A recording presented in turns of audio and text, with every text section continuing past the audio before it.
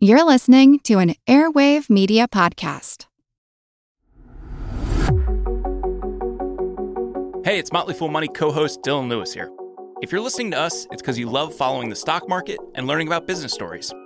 If you're looking to keep learning and unlocking your potential, then you should check out the Think Fast, Talk Smart podcast produced by our friends over at the Stanford Graduate School of Business. Think Fast, Talk Smart is the Webby Award-winning best business podcast that's received nearly 43 million downloads and is the #1 career podcast in 95 plus countries, so you know it's worth your time. Each week, host and Stanford lecturer Matt Abraham sits down with experts to discuss the best tips to hone and develop your communication skills, from making small talk that leaves a big impression, to keeping your nerves in check while speaking, to being more persuasive. Whether you're working on your elevator pitch or planning an important meeting, strong communication skills are important in business and life in general. That's why you'll hear from pros like neuroscientist Andrew Huberman on how to manage speaking anxiety, as well as speechwriter, best-selling author, and friend of the Fool Dan Pink on how to take risks in your communication, and psychologist Kelly McGonigal on how to harness nervous energy to fuel powerful presentations. All that and so much more available on the Think Fast, Talk Smart podcast. So what are you waiting for? Listen every Tuesday wherever you get your podcasts or on YouTube.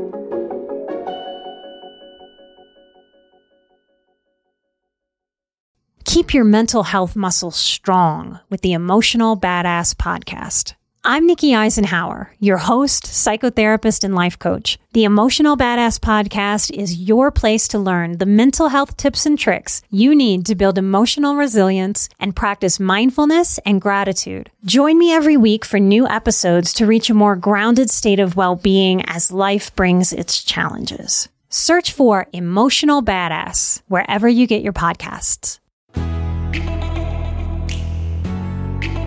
Hey everyone, I'm Jean Chatzky. Thank you so much for joining us today on Her Money. I hope that all of you listening out there are doing well, staying safe, and feeling empowered not only with your money, but in all areas of your life. And I want to let all of our listeners know before we dive in today that we're going to be tackling this sensitive and important topic of financial abuse, which may be difficult for some of you. This episode is dedicated to ensuring that all of our listeners are able to get to a safe and secure place with their money, including those who may be facing or who have faced financial abuse. When you hear the term abuse, perhaps you have an image in your mind of domestic abuse, one that's physical or verbal, and these forms of abuse can absolutely be related.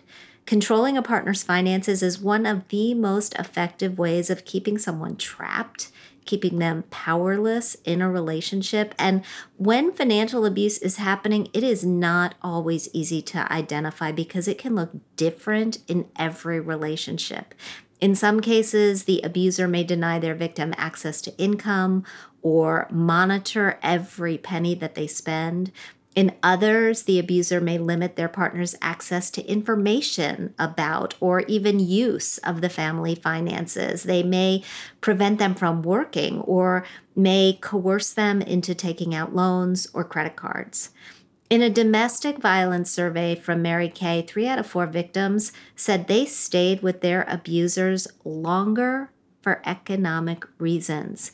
Nearly 70%, wrap your brains around that for a second, 70% of millennial women say they have experienced financial abuse by a romantic partner, and a staggering 99% of people in abusive relationships experience financial abuse, according to the National Network to End Domestic Violence. And financial reasons are often cited by victims of abuse as the main reason that they stayed with or returned to an abusive partner. To help us walk through this important topic today, to help us really understand it, is Katie Hood. She is CEO of the One Love Foundation. It's a nonprofit devoted to educating young people on healthy and unhealthy relationships and preventing relationship abuse. One Love's award-winning film-based peer-to-peer educational workshops have reached more than 1.5 million young people in person and over 100 million people have engaged with their campaigns online. Previously, Katie was CEO of the Michael J. Fox Foundation for Parkinson's, and she has an MBA from Harvard Business School. We're also so honored to be joined today by a woman who's going to share her story with us, her story of the financial abuse that she endured and was eventually able to escape.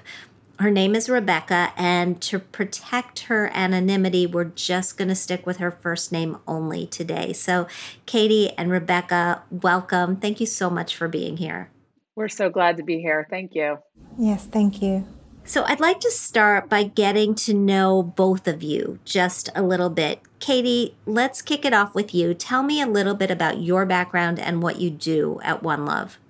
Yeah, so I've been at One Love now for 7 years. I started out in the business world, actually. I worked in investment banking for a couple of years, realized that wasn't really for me, and really found my way to the nonprofit sector. Even though I have a business degree, an MBA, I was always really interested in how nonprofits and social enterprise can help solve major problems that our world's facing. So my first opportunity to do that was at the Michael J. Fox Foundation. And I was there in 2010 when Yardley Love was killed. Yardley's death is what spawned the start of One Love, which was created in her honor. But within a few years, I had actually left the Michael J. Fox Foundation and really realized that this cause and this issue of preventing abuse and changing the stats and the norms that enable unhealthy relationships and abusive relationships to exist was one that was super personal to me and incredibly important to me as a friend, as a sister, as a parent, as you name it. I originally was introduced to One Love because one of my closest friends is Yardley Love's cousin. And so I had lived through this experience with them of trying to come to terms with how the worst possible thing had happened and realizing that there were signs there that an expert would have understood, but there were no experts in the room. And so the signs were missed and the people that would have known what to do weren't there. So One Love's mission today is really to make sure that all of us understand the signs of a healthy and an unhealthy relationship, to really normalize a conversation among friends and peers about what relationship health is and why it matters, and ultimately to end relationship abuse and create a world where we can all love better. So it's to say, I'm also a mom of 4, and to say that I feel incredibly blessed to work on a cause that truly, like you were talking about the stats around financial abuse, but the stats around abuse generally are staggering. I mean, it's over 1 in 3 women and nearly 1 in 3 men, and 1 in 2 trans folks will be in abusive relationships in their lifetime. And yet it's not something we're taught to really talk about. And that's what we're trying to change.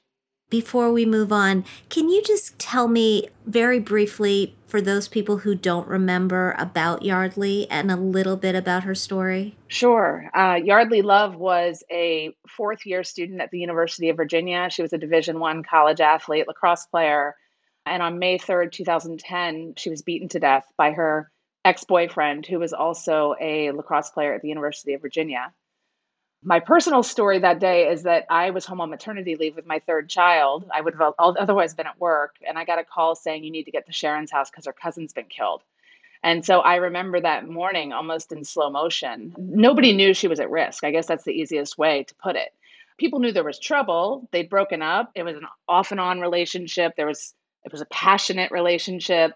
The highs were high, the lows were low, but nobody was really calling it abuse, and certainly nobody understood the danger she was in. But in the days and weeks and months that followed, as her family, as her friends started talking more, they realized that lots of people had seen lots of different things, but nobody was putting it all together. And honestly, people didn't know what to do, so they didn't do anything. And that is just far too common an occurrence. It's pretty much textbook. You read cases all the time.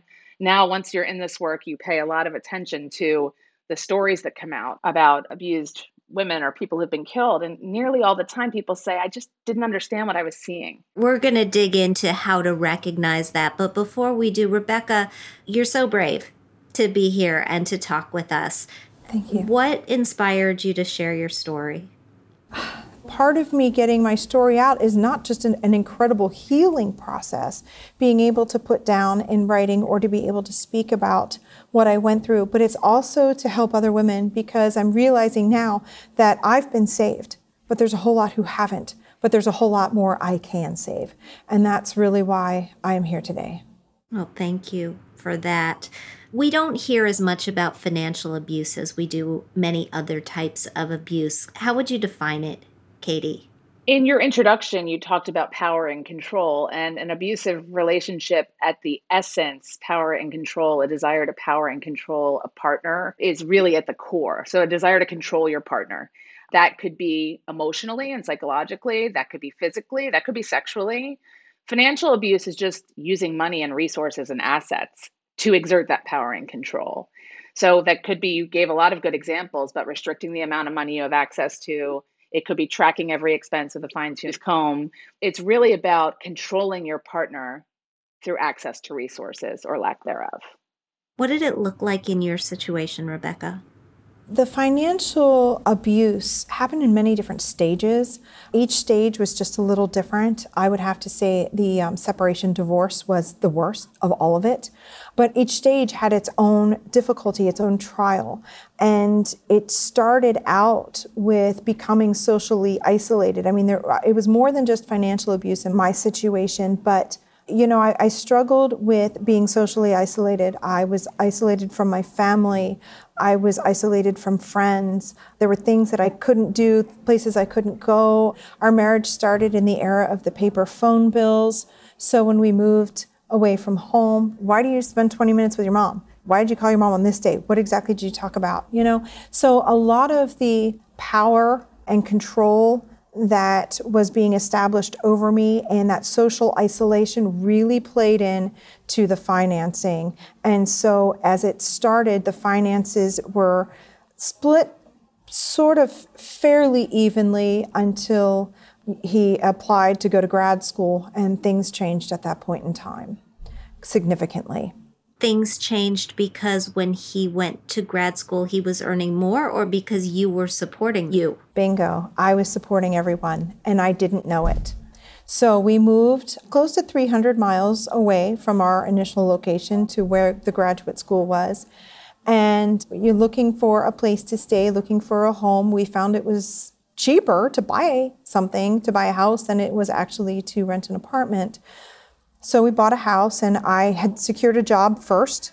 So I put the house in my name. Cars ended up going in my name. Everything went in my name. And as soon as the graduate work started, the response was, I'm not working. I'm not going to work. My ex-husband's response was, my job is to go to school. You have to provide everything. And for the purpose of this, I'm going to tell you my income so that you really have the shock value of it. I was making $24,000 a year.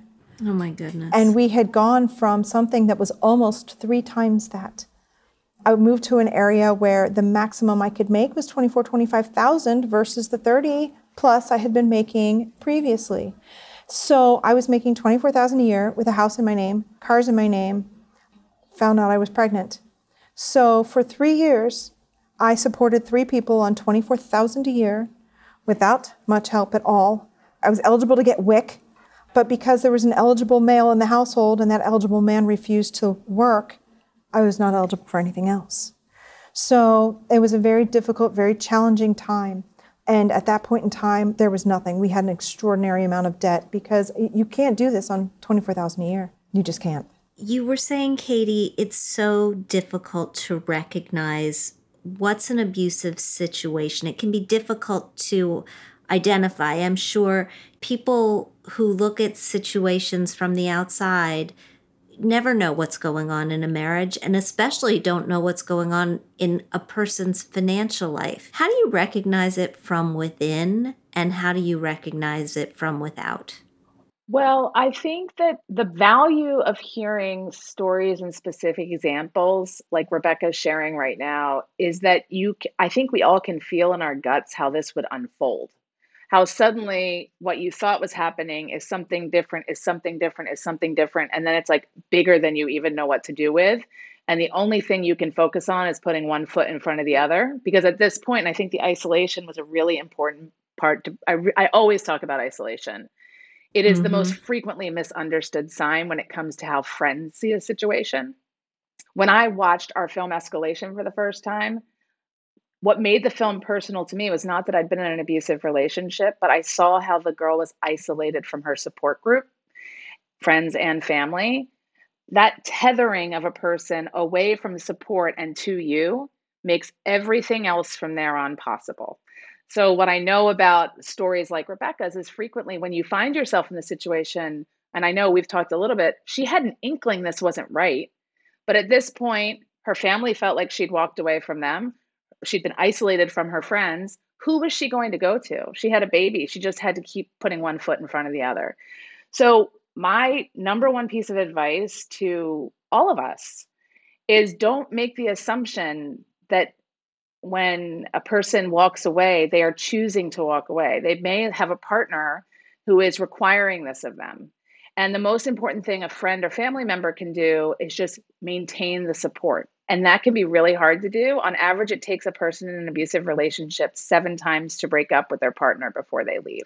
By the time it's clear, it's so clear to the friend, but it doesn't mean it's easy to get out of. So when it comes to financial abuse, it's a little bit more complicated because you're right. We don't really have transparency into our friends' finances and this and that. But if you have a friend, and I think Rebecca has some examples about this, who regularly can or cannot RSVP for things to the last minute or participate, go out to dinner with the girls, for example, pay attention to these things. Like, how much autonomy does this person really have over their ability to use the resources in their marriage or their partnership? And I think it's just really important to pay attention to those signs and to open up the opportunity for conversation, which is friends tend to, when they finally do wake up and have concerns, they tend to come and attack directly at the partner. I don't know why you're with that person. They're such a loser, or they treat you badly. If you're in an abusive relationship, like, you don't want to engage in that conversation. You've been told by your partner that nobody wants you together, that your family and friends don't like them. It's us against the world sort of mentality. So you're just feeding into that narrative. Instead, you want to say things like, you used to love going to our gym class together and now you don't come anymore. That would make me really sad. I just want to keep the line of communication open, make it about the shared experiences that are no longer happening, and keep that relationship connected as much as you can. Rebecca, what did it take for you to break free of your situation, and how, if we focus on the finances, because $24,000 a year, not enough to live on for one person, let alone 2 or 3. How did you do it? Well, it took 20 years. It took over 20 years. So a lot transpired from those early years to the end years. It wasn't the finances that made me break free. It was basically life or death. And I had to choose life. And that's what broke me out. The financial aspect did not hit me until much later. The financial abuse did not dawn on me until all the restrictions were there, until the budget was there, until I'm using child support money because I'm still a part of the family was there, to I'm only going to give you $200 at any given time, and you're going to have to beg me for money to pay for the electric bill. You'd better not be eating from my hard-earned money. Where is your paycheck, Rebecca? My money is my money, but your money is our money. I mean, huge. Ugh. Right. So the financial aspect did not hit me until much later after the separation. I want to say within maybe 2-3 months, it hit me hard. And then it took maybe, I don't even know how many months after that to become a little bit more secure. But then it took a very long time for me to become independent. Do you think it's fair to say, Rebecca, just having known your story, sorry to step in, that it's one piece of your puzzle? Like, some of the stuff you were dealing with was so much more acute. This was just like the way it was in your household. Right. Is that what you mean by it wasn't really clear? Yeah, exactly. And so one of the instances I had was when my ex was in grad school, he went to a conference and he flew out to the Midwest.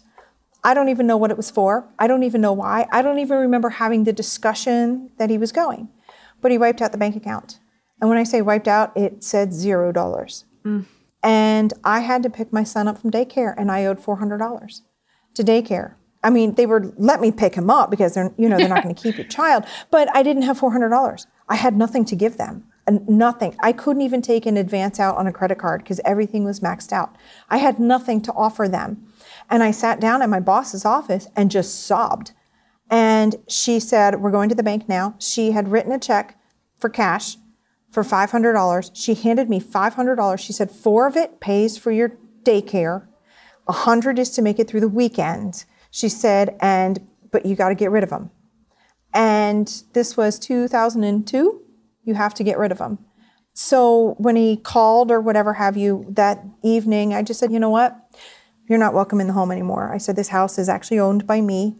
That means I have possession of the home. It is mine. Your name's not on it. I don't even have to share it with you. I don't have to split it with you. Nothing. You're not welcome. I've already packed your things and you can pick them up when you get back. And he basically lost it. I don't know what all he said. I really wasn't listening. But it was like the strongest thing I'd ever done in my life, the most empowering thing that I had done up to that point. And he said, later on that weekend, he said, all right, I've got a job. I'll come back to the house. He didn't really ask if it was okay. He just I'll come back to the house. I'll sleep on the couch, but I've got a job. And within, I would say 3 to 5 weeks, he was making 3 times the amount of money I was making. 3 times the amount of money I was making. And he had the capability of doing it all along, but it took me kicking him out to do it, which of course then once he was making the money and that was really stable, it was now you can stay home and you can be a mom, whatever else you want to be, but you can stay home. I'm providing everything. So he was like, this is my payback to you because you supported us for 3 years. I'm going to support you for the rest of your life. That's how he worded it. And so then I was able to stay home, which I thought was a blessing. And that was until I said, you know what? I think the kids are old enough. I'd like to go back to work. I'd like to do something. And that's when the real chaos pretty much started. Hey everybody, it's Jean. If you want to continue unlocking your potential, then you should also check out Think Fast, Talk Smart, produced by our friends at Stanford Graduate School of Business.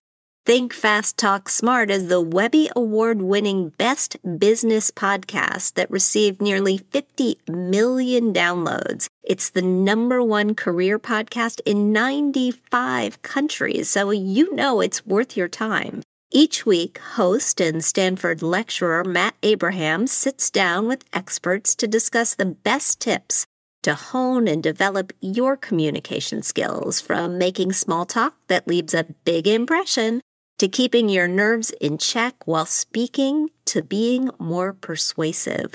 Whether you're working on your elevator pitch or planning an important meeting, strong communication skills are critical to business. All that and so much more is available on Think Fast, Talk Smart. Listen every Tuesday wherever you get your podcasts or on YouTube. Emotional Badass is the weekly mental health and wellness podcast dedicated to empowering you with the emotional education so many of us crave. I'm Nikki Eisenhower, a psychotherapist with expertise in talk therapy, personal growth, and therapeutic healing. Join me every week on the Emotional Badass podcast as we delve into the heart of emotional wellness, tackling topics from stress management and coping strategies to the nuances of being highly sensitive. We navigate life's challenges, uncover the subtleties of gaslighting and manipulation, and confront narcissism head on. All the while, we learn to forge healthy boundaries that enrich both our personal and romantic relationships. With brand new content every Sunday and over 300 past episodes in our archive, there's something for everyone. Search for Emotional Badass wherever you get your podcasts.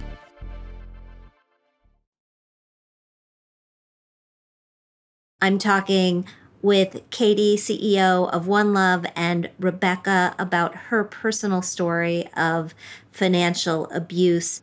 When we turn to the topic of helping ourselves and helping others, let's just start by looking inward.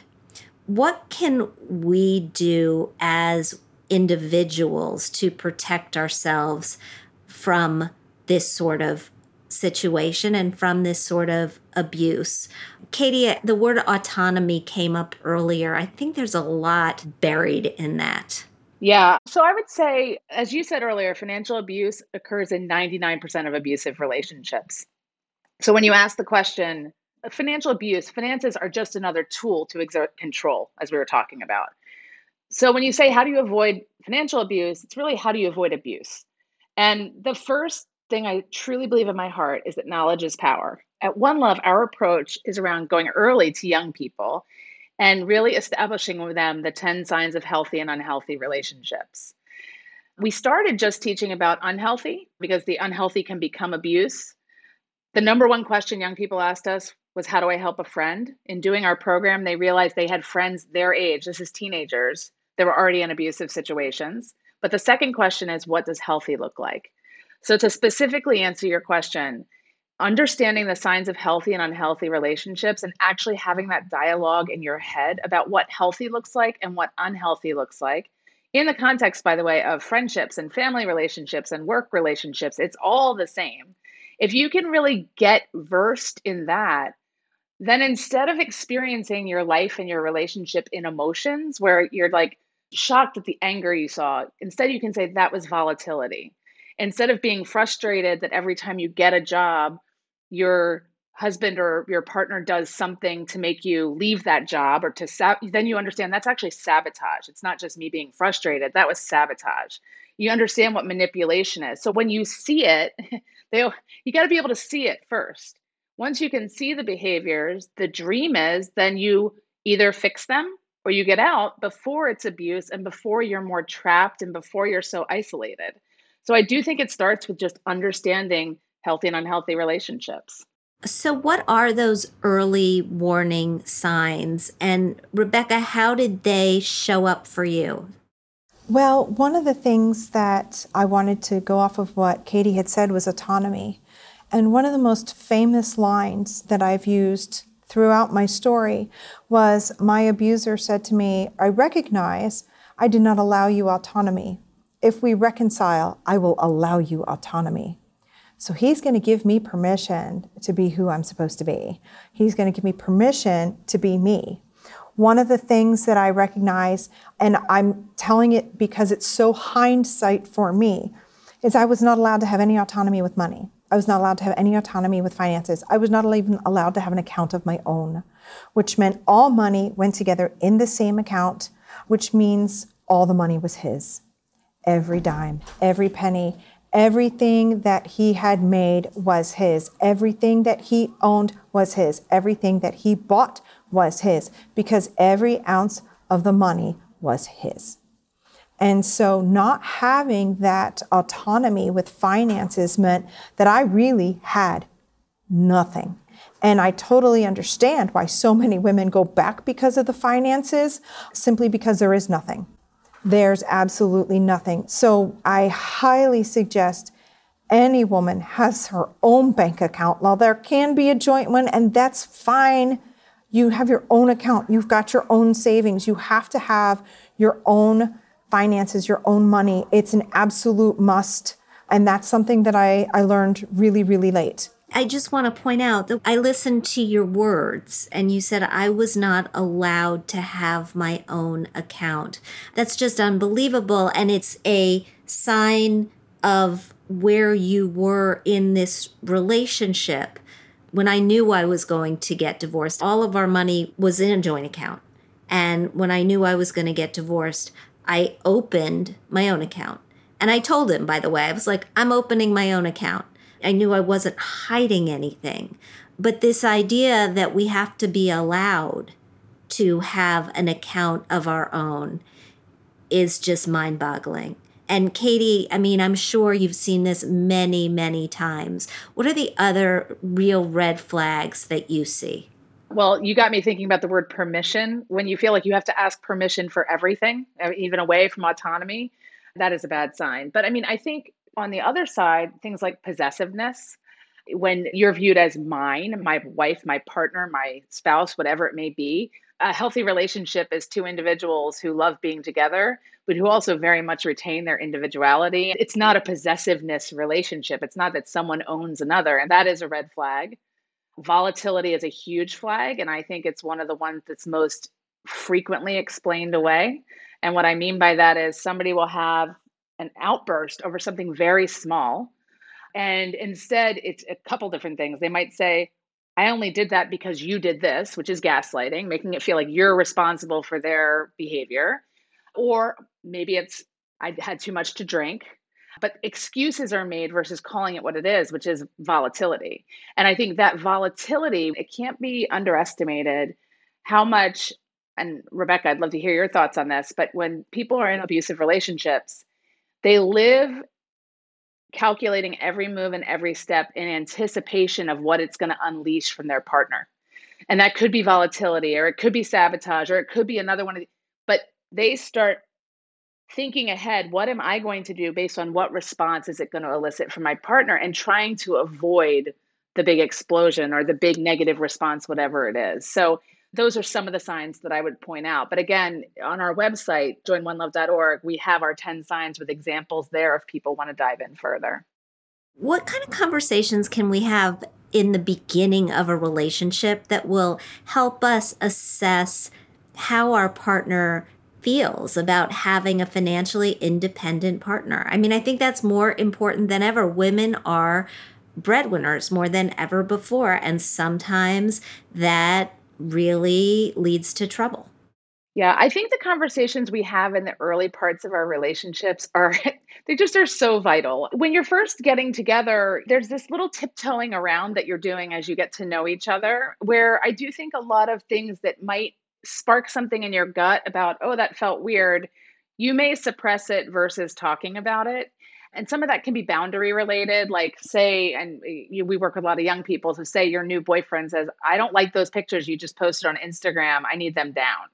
Like that's boundaries, that's possessiveness. There's a lot of things right there that the goal should be not to just do it or not to immediately break up, but to say, listen, when you tell me that, it makes me feel like you're not giving me my individuality, or I have my right to post what I want to post. And I'd love to talk to you more about this and establish early in our relationship that we can talk about some of these things. The most frequent thing I hear from folks who have gotten out of abusive relationships is that there were just so many things they were uncomfortable raising, and then they just got bigger and bigger and bigger. And that's what you really want to avoid.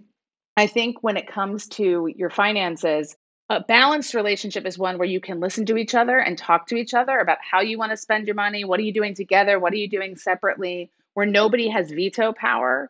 This takes place a lot in a lot of different situations, but even like the organizations you're part of, the social events, does one partner decide all the time where you spend your money around those things? Does one partner decide where you go on vacation? Does one partner decide? That's a red flag. So early on, learning to say, we should mutually decide on a lot of this stuff.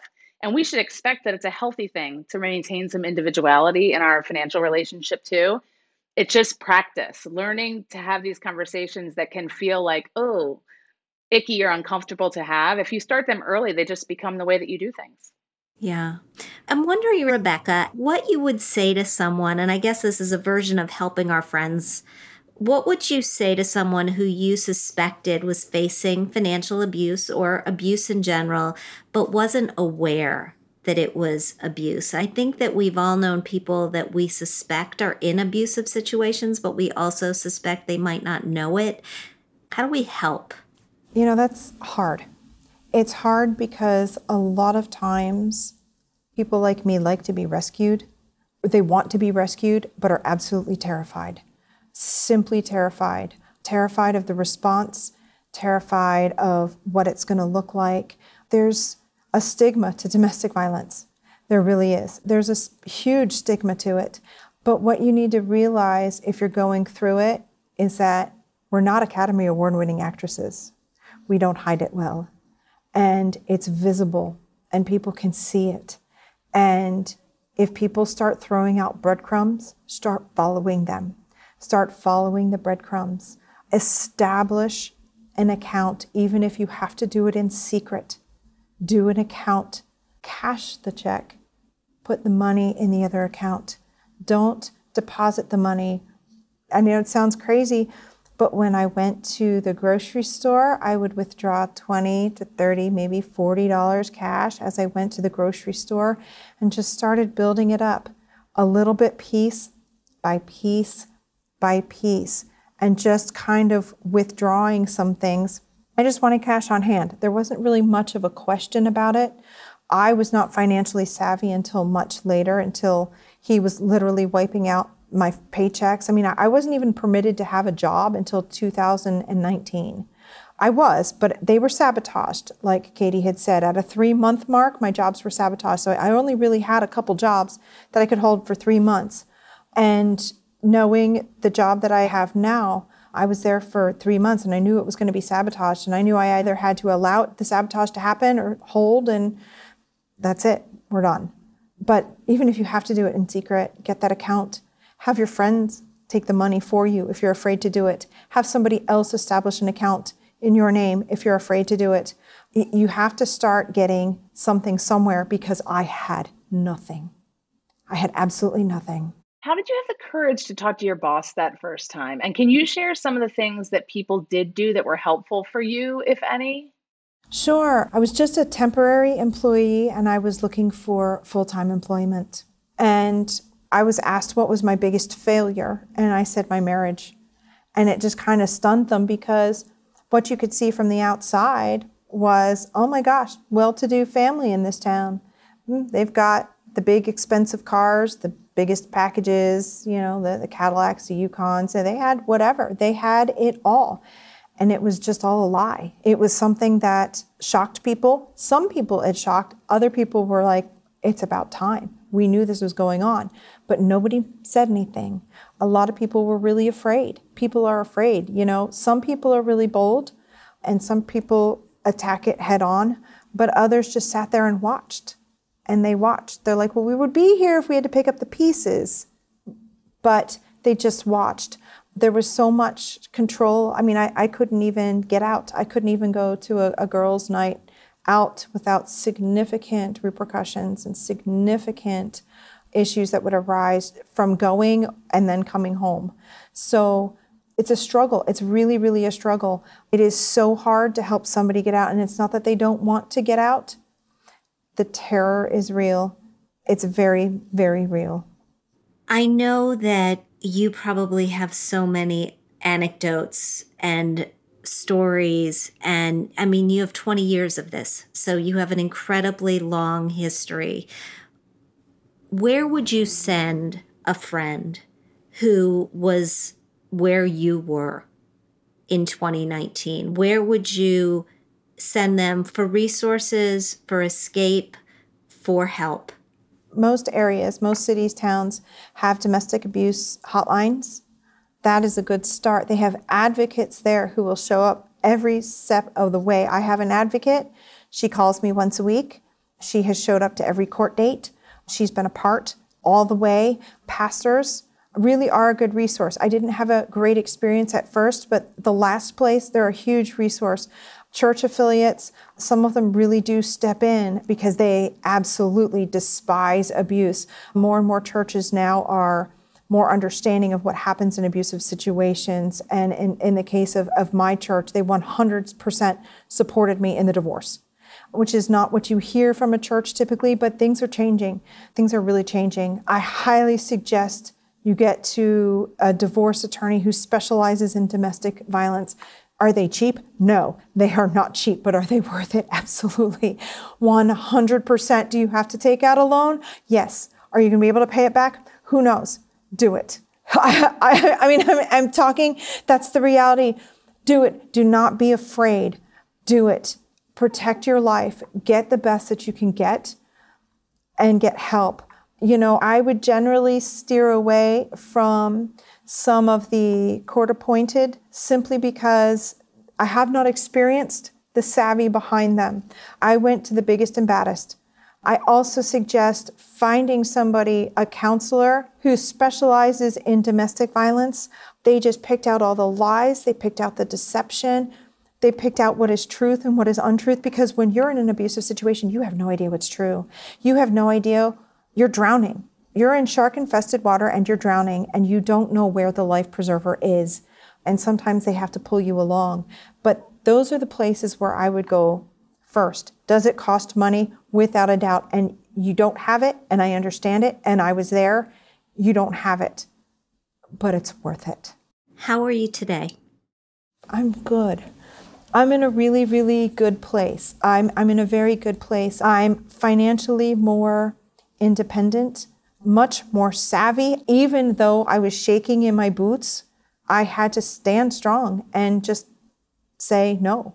It was the hardest thing I think I've ever done, hardest couple years of my life, but the most rewarding because I am actually allowed to be me. I'm allowed to have the autonomy that I'm allowed to have. And, I think one of the things that I want to share out to people before you get in a relationship, and this was part of what my problem is, and a couple people that I've spoken with who've gone through similar situations, is that we really didn't know who we were when we got into these relationships. And we got into these relationships with pretty dominant men, a little bit older than us. They seemed to have the power. They seemed to know what they were doing. And I was young. I didn't know who I was. I hadn't really discovered myself yet. I haven't even fulfilled dreams yet. And I found myself catering to his needs and catering to his wants and changing who I was bit by bit to meld into this other person. And I completely lost who I was. So for the past almost 3 years, I've been reestablishing who I am. It's actually really exciting. The joy has returned. The life has returned. The love, the ability to love and the ability to be loved. That was the hardest thing that I had to overcome. And it's pretty amazing. On this side, it's pretty amazing. That's fantastic. I can see your breathing, and it's really, really nice to see. Katie, from your perspective, other resources, other places that people can go, whether we're in abusive relationships or whether we want to help others? Yeah. The National Domestic Violence Hotline is an incredible resource. You can call, it's anonymous. You call, you tell them your zip code, you tell them a little bit about what you need, and they can direct you to local resources in your community that can help you. And that can include resources to help in financially abusive situations. So that's always my general go-to if you don't know who to go to locally. But as Rebecca says, there's lots of folks locally too. I did want to say, this role of the friend is really important. There's a dance that you do as a friend where you lean in and you lean out. I think in these situations, a lot of people I end up talking to a fair amount of people who get introduced to me because a friend is concerned that they're in a bad situation. It's not my job to lecture. It's not my job to dictate. It's my job to listen. It's my job to understand. It's my job to encourage them. A good advocate will also say, you've got this. It's your decision to make. But there's a process by which when a person is regaining their footing, which is what Rebecca's been going through for the last 3 years, you need to lean in and lean out to give them the room to learn to do it on their own. So you as a friend, I've had situations where I want to call the domestic violence facility myself and pull out all the resources and research the lawyers and do this, that, and then deliver that to my friend or this person that I know. I can do that. But they need to choose that they're ready.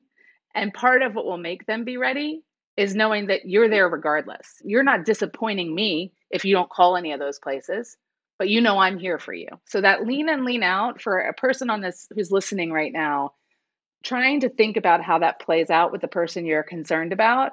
I think that's one of the most important immediate things you can do is just understand that you might not get an immediate response, but by leaning in and leaning out, you can help that person get closer to where they need to be. And one other thing that I want to bounce off of that is most of us in the domestic violence situation, we don't even know what we need. We don't know what we want. We don't know what we're looking for. We don't even know what to ask. Most of us have been so socially isolated and so isolated from reality that we truly don't even know what direction to go to. And one of the most beneficial things that happened with me is my best friend did call her cousin who's in the sheriff's department. She talked to him. He said, call this magistrate. We called the magistrate. I didn't say a word. She did all the talking, but she asked questions. She didn't say, my friend. She didn't say, my friend here. She said, what would you do in this situation? How do we address this? So she knew the questions to ask that I didn't even know how to ask because I could not even think straight. We are so jumbled and we are so disjointed when you're coming out of something like this that sometimes what you need is that friend who can listen to you just dump everything and be able to pull it all back together. So you need to have that one person who's able to funnel it out, which is why I recommended the counselor because they can do it really well. The friends are really great. Sometimes they want to fiercely protect you and that doesn't necessarily help the situation. But in this case, my best friend was able to sit down and just listen to me, and she was able to put the pieces together like a jigsaw puzzle, like this piece goes with this, and this piece goes with this, and able to tie what was happening together so that we had a story. We had something to work with. And by her actually calling the magistrate, talking to the magistrate, and asking questions about the domestic violence, I learned so much about how my case actually was domestic violence, because it took me a very long time to reconcile the fact that it was domestic violence. That was one of the things that was most beneficial. And especially with the finances, that was something that was touched on over and over and over and over again. Do you even have your own car? Is he going to take your car away because all the cars are in his name now? He's got possession of everything. Do you have this safe? Is this safe? Are your belongings safe? So we need that. We need that. And I think that that's true of financial information in so many different aspects of our lives, but particularly in emergencies like you were in, and emergencies like the people in abusive relationships face every single day. Katie Hood from the One Love Foundation. Rebecca, thank you so much for this conversation. I'm so glad we had it. I think that you will have helped an awful lot of our listeners, and I so appreciate you being here. Thank you for having us. If someone out there listening right now is recognizing some of the things that Rebecca's been talking about or we've been talking about, I think the first step is just take a deep breath and then reach out for resources. And if you need help with a friend, like Rebecca said, get help. But there's resources like the National Domestic Violence Hotline. We have information. joinonelove.org is our website. There's information there. The Allstate Foundation is a partner of ours, has extensively invested in financial abuse information and education. So there are resources there. Just take a deep breath if this conversation today made you recognize your situation a little more, I guess, and know that there's a way to get out. And Rebecca is a perfect example of the other side, which is awesome. Awesome. Thank you both so much for an incredible conversation. We have gone longer than we usually do with our interviews. And so I just want everybody who's listening to know that you can look for a separate mailbag to drop later in the week. I do want to mention one more time that Her Money is proudly sponsored by Fidelity Investments. When the market is uncertain, when life is uncertain, it's more important than ever to have a plan for your savings, and that's where Fidelity comes in. They will work with you to create a savings and investment strategy and help you to fine-tune it whenever life changes. Plus, they have tips and online tools like their planning and guidance center that can help you meet your short and long-term goals. Again, you can visit fidelity.com to learn more. A big thank you to Katie Hood of the One Love Foundation, to Rebecca for opening up today to us on this important topic. I am incredibly inspired by both of these women. If you like what you hear, I hope you'll subscribe to our show at Apple Podcasts. Leave us a review. We love hearing what you think. We produce this podcast out of CDM Sound Studios. Our music is provided by Video Helper, and our show comes to you through Megaphone. Thanks so much for joining us, and we'll talk soon.